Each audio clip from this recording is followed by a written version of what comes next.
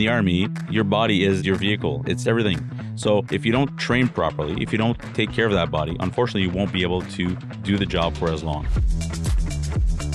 Hi, I'm Captain Adam Morton with the Canadian Army Podcast. When people think of the staff at PSP or the personnel support programs, they think of people running fitness plans in gyms or maybe helping you get fit during basic training. But there's actually a lot more science going on in the background than you might think. And there's a whole cell dedicated to doing the science of soldiering. Here to talk to us a bit about it is Patrick Gagnon, who is the National Manager at the Human Performance Research and Development Cell at PSP. Welcome to the podcast. Thanks, Adam. Glad to be here. Yeah, so my first interaction with your cell was during the development of the Force Combat Evaluation, which is a specific fitness test for the Army. And I was a part of the trials, and I got to see a lot of how the science was happening in the background. And I realized that PSP maybe did a lot more than what most of us thought was providing fitness routines and training and stuff. There's actually a lot of science going on back there. So tell us a little bit more about your team and what they do. So our team is comprised of scientists, people in exercise physiology, biomechanics, and mental performance, and so on. And we look at different tasks in the military. We deconstruct them, we tear them apart to understand what their energy costs are, what the movement patterns are, what muscle groups are involved, and so on, to really understand what's at stake. And how do we best train, how do we best prepare for those tasks for our soldiers to be ready for them. So our team essentially designs new fitness standards, new fitness tests for the military. It could be for the entire CAF or it could be for specialty occupations. We also do assessment centers or selection processes that are used to pick out the best candidates for a specialty. We do trainability studies, so we understand how to best train, how to best prepare people for specific requirements of operations and ensure that we reduce injuries and maximize training output. Essentially, we're trying to bring science to operations. So how did you get started on all of this? It started off as mainly developing fitness standards. So at the time, in 2007, 2008, our mandate was to create a replacement for the former CF Express evaluation. That test was good for its time. We're probably ahead of our time for the mid-'80s because we were following some legal mandate to make sure that whatever standards were being applied to the Canadian Forces were deemed to be bona fide occupational requirements, which is a term in the Canadian Human Rights Act that basically stipulates that an employer cannot discriminate on its employees or kick somebody out for fitness unless that fitness standard is directly linked to the job. And so that's the premise on which we started. So 25 years later, I think methods have evolved, the philosophies behind fitness and the operations had also evolved. So it was a good time for us to revalidate what the fitness requirements were for the military. Right. And so the Express test was the old standardized test that everybody had to do. What did you do to develop the new test? Project Force at the time was a big undertaking.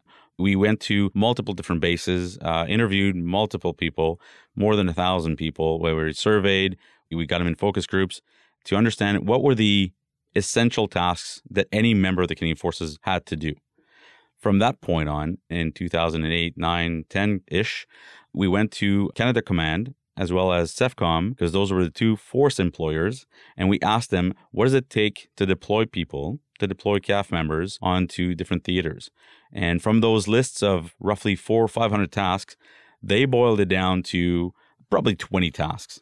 And from there, we measured those tasks. We went in the field, reenacted those scenarios, measured, instrumented CAF members doing those scenarios in an operational setting. And we're able to come up with the physical cost of doing those tasks, something like carrying a jerry can over a certain distance to refuel a generator. So we would take people, measure their heart rates, measure with a GPS, measure all the distance they covered, measure the weights, the drag forces, all that stuff that is involved in the physical task of doing this. And then once all those tasks have been measured, either in a laboratory setting or in the field, we were then able to boil it down to what does it cost? And if the aerobic cost of one task was X and the other one was Y, we took the most physically demanding one and kept that one. So by a process of elimination and combination of tasks or concentration of a task, so some tasks had some components that were quite easy but some others were more difficult. We kept the most difficult tasks. So at the end of the day, we had 6 tasks that represented what it meant to serve in the Canadian military. And what were those tasks? There was a vehicle extrication. There was a stretcher carry, a pickets and wire carry, which is like building a fence. There was a sandbag fortification task, a picking and digging, just like if you're digging a trench or an ablution facility, and also breaking ground with a pickaxe, and an escape to cover task, which means that you're going to cover under fire, for example. Those 6 tasks are simulations. They're quite onerous in terms of time and equipment. So obviously testing the regular force and the reserve force using a test that requires so much space, equipment, and time was not logistically possible. So then we created a proxy test or a predictor of those common military tasks. Can you explain how those 6 tasks translate to the current force evaluation? So the force evaluation is comprised of a pre-screening, make sure that you're healthy enough to do the test, a waist circumference to look at body composition, and then it's followed by 4 test items. The first one being a sandbag lift, which is lifting 30 times a 20 kilogram sandbag up to a level of 1 meter as fast as possible, followed by a 20-meter rush, which is changing body position every 10 meters, going to prone position, getting back up, sprinting. So it's really a mobility test, very close to pepper potting, what we call that. Up he sees me down. Exactly. And then the third test items would be the intermittent loaded shuttle, where you're doing 20-meter back and forth trips with a load of 20 kilograms that you have to carry, interspersed with 20 meters back and forth of unloaded walk. So it's roughly a 400-meter course that you're running as if you're carrying material or kit around. And the final task is a sandbag drag, which is replicating or measuring your ability to drag a casualty on the ground. So that test, as a yearly test, is giving us a really good indicator of your ability to serve in the Canadian Armed Forces from a physical perspective. So it does screen out the people that are really not fit for the military. In the past, with the express evaluation, we had people that did well on the test, but unfortunately, when brought to the field, were not very good. And vice versa, we had people failing the test, but in the job, were doing very good. In science, we call that type 1, type 2 errors. In this case, with the force evaluation, we've really diminished those errors of measurement by the people that are failing the force evaluation are also the people that are struggling in their day-to-day operational job. And that's what we wanted to make sure is that the measurement that we were using to identify the people that shouldn't be serving in the CAF is now much more accurate than it's ever been. So one of the critical aspects of military living is injury prevention, because if you injure yourself, especially lower body stuff, if you're doing large scale exercises that can put you down for a long time, what have you guys done in that field? It's definitely one of our priorities right now. A few years ago now, the Balance Strategy was published, which is the new physical performance strategy for the Canadian Armed Forces. And in that strategy has 4 priorities, which is physical activity, performance nutrition, injury prevention, and sleep. So increasing those aspects are going to increase overall performance of our organization. In injury prevention, one of the first things that we did as a major project was work with the Canadian Army Advanced Warfare Center in Trenton, where they were running the Patrol Pathfinder course. For those of you who know what this course is, it's a very grueling and physically demanding course where the external loads are quite extreme and the attrition rates of that course were quite high, to a point where the Army was concerned about whether or not this is a capability they want to retain. The work that we did with the Patrol Pathfinder was simply to go in there, embed ourselves with the course, and follow trainees throughout the course to monitor everything that they would do. So in terms of how much weight they were carrying, what kind of terrain they were walking in, what kind of distances, the temperatures, the wind speeds, all the aspects or variables that could increase or decrease the physical performance. After following a course, we were able to map out all the physical demands, but also the loading pattern on how much and how quickly did we overload those trainees with weights or distances.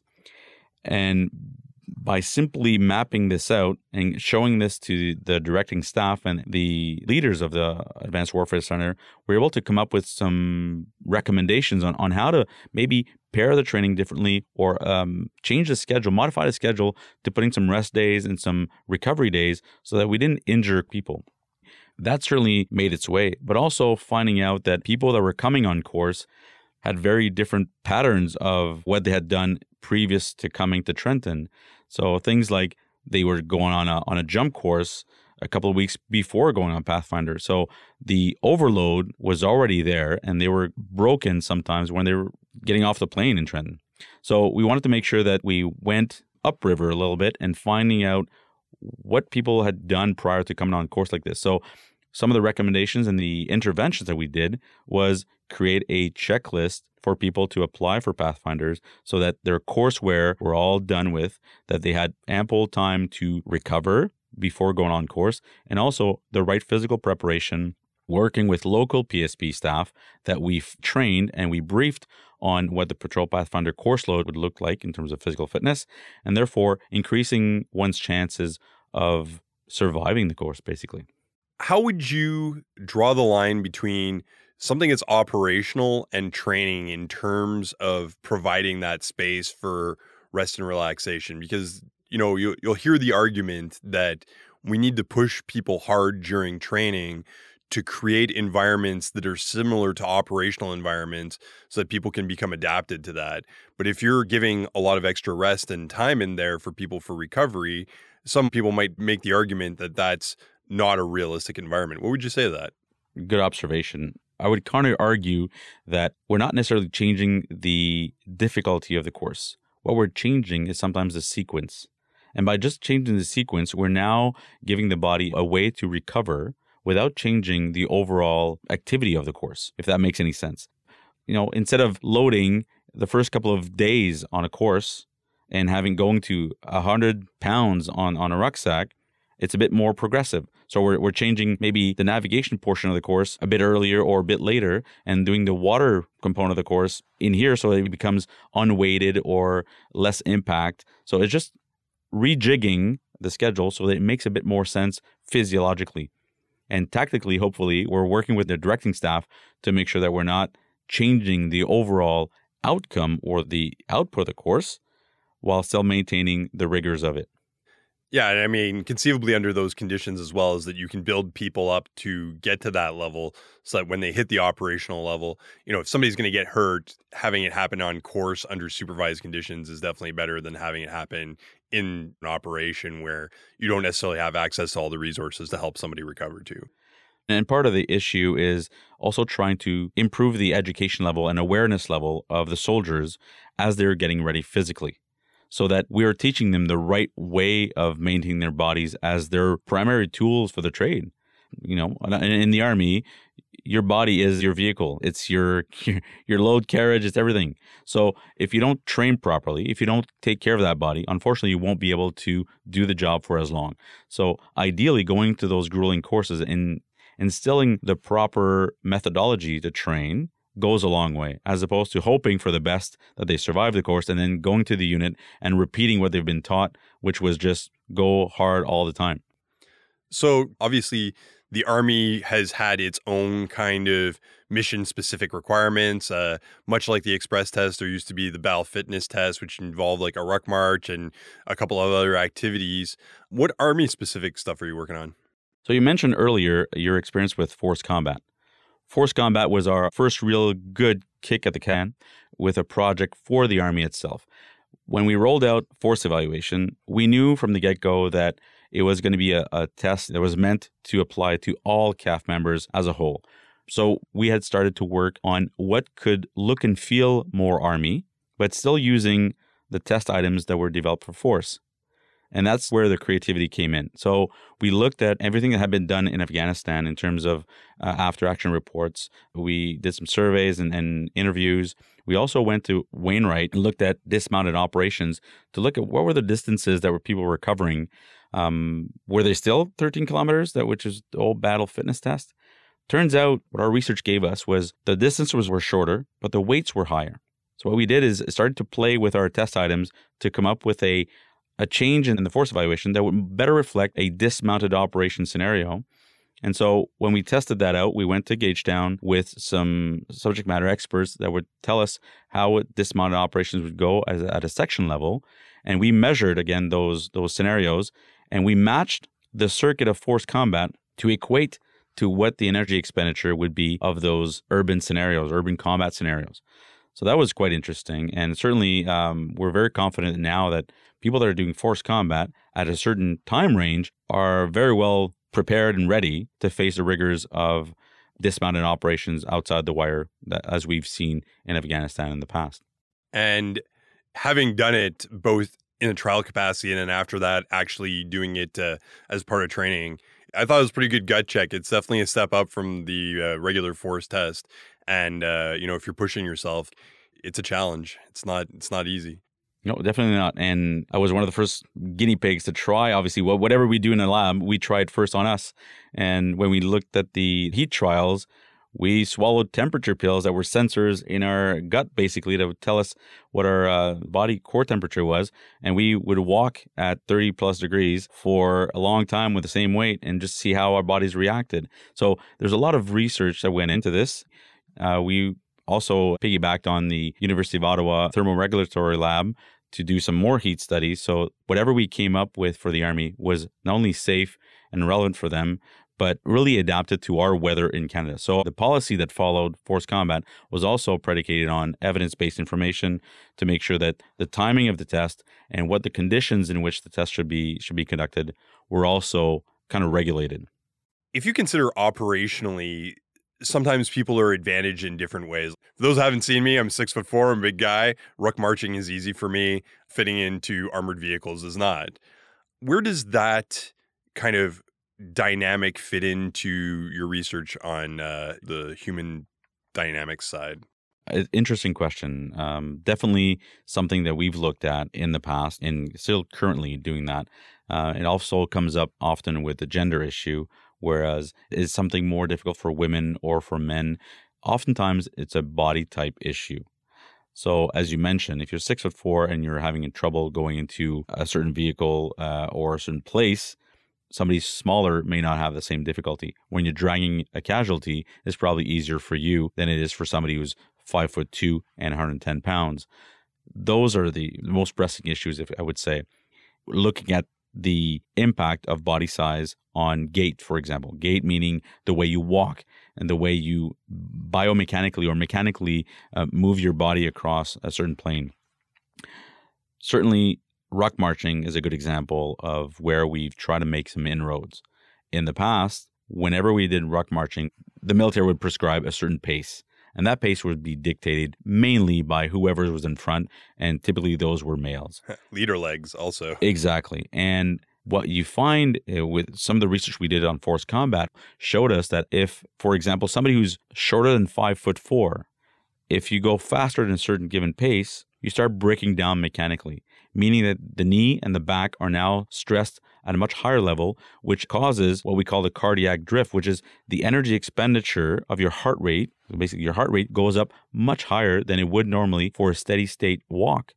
So we're getting people, just because the pace is slightly too fast for them, we're artificially increasing the stressor on their body for no reason. So basically, because the stride might be too long, they're mechanically no longer being efficient, exactly, which is causing a significant increase in energy expenditure as a result of that. Therefore, not really operationally relevant. So when we did the study on dismounted operations, we found that the pace at which people were walking to a combat site, for example, or a battlefield, was not as important as making sure they got there still able to fight. Yeah. So we saw that also with the special forces, seeing that the paces were much slower than what we did with the former battle fitness test, which was 5.33 kilometers an hour. We didn't need to go as fast, especially with load on, to be more combat efficient. It was actually the opposite. We're carrying more load, we should go a little slower. So with force combat, we kind of limited that to, you got to go your 5 kilometer between 50 and 60 minutes, which ensured that we didn't go too fast, but not too slow either.